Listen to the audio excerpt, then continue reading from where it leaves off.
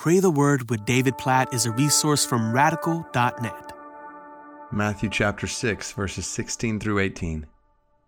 And when you fast, Jesus says, do not look gloomy like the hypocrites, for they disfigure their faces that their fasting may be seen by others. Truly I say to you, they have received their reward. But when you fast, anoint your head and wash your face, that your fasting may not be seen by others, but by your Father who is in secret. And your Father who sees in secret will reward you. This is one of the places we see Jesus teaching about fasting. What's interesting is the way he uses the word when. Verse 16, when you fast. Verse 17, when you fast.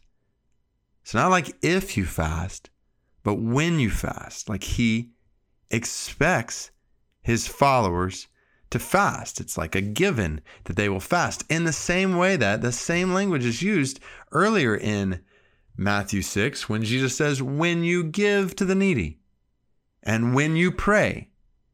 And then he says, when you fast. So fasting is as basic to the Christian life as giving to people who are in need and as praying to God the Father.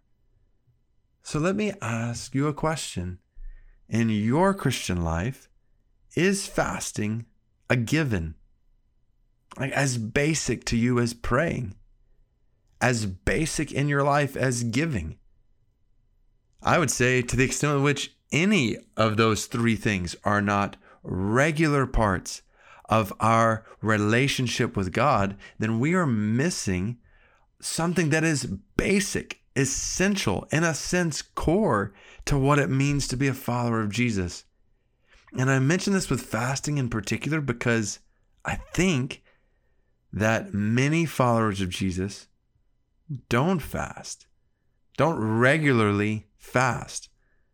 Set aside food. So when you say fast, there's so much we could talk about here, but the acrostic we use in our church family, FAST. So F, so focus on God. You're not doing this for others. You're doing this because you want to seek and know and love and worship God more and more and more in your life. So you're focused on God. You're not trying to get attention from anybody else.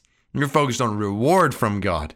Matthew chapter 6, verse 18 says. So that's F. A, you abstain from food to the extent in which you are physically able to abstain from a meal, meals for a day, for multiple days, 2, 3, 4, longer, whatever it might be. So if you've never fasted before, just start with a day.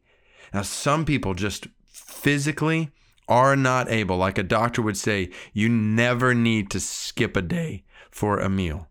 And if that's the case, then obviously to think through, okay, what could I do? What's another God-given addiction, so to speak? Because that's what food is.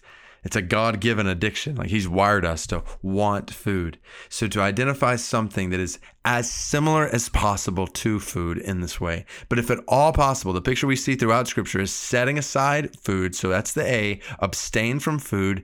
S, substitute the time when you would eat with extra time in prayer and extra time in the Word. So I love what I learned early on about fasting. Somebody told me, David, fasting is feasting. So it's not just not having these things that you want. It's having something even better, like feasting on the Word of God, feasting on extra time in communion with God. So just because you forget a meal doesn't mean you fasted. Just because you skip a meal doesn't mean you fasted. You substitute that time with prayer and the Word. That's the S. And then T, taste and see that the Lord is good. The whole point of fasting is to say, God, you're better. You're better than a sandwich. You're better than a steak. You're better than whatever you might want to eat. God, more than I want food, I want intimacy with you. God, more than I want my hunger to cease, I want your kingdom to come on the earth. And so I just want to encourage you, if you don't have a regular pattern of fasting, to get into a regular pattern of fasting, because this is basic to what it means to follow Jesus. So, Jesus, just as we pray that you would help us to give in a way that brings you glory and help us to pray in a way that brings you glory, we pray that you would help us to fast in a way that brings you glory. And just as we know praying is for our good, giving is for our good, others' good, and praying is for others' good, that fasting is good for us and good for others. God, we pray that you would wean us off the dependence we have on the things of this world, to remind us, especially through fasting, that you are better, that your love is better than life, that your word is better than food, that your presence is our sustenance, your strength is our joy.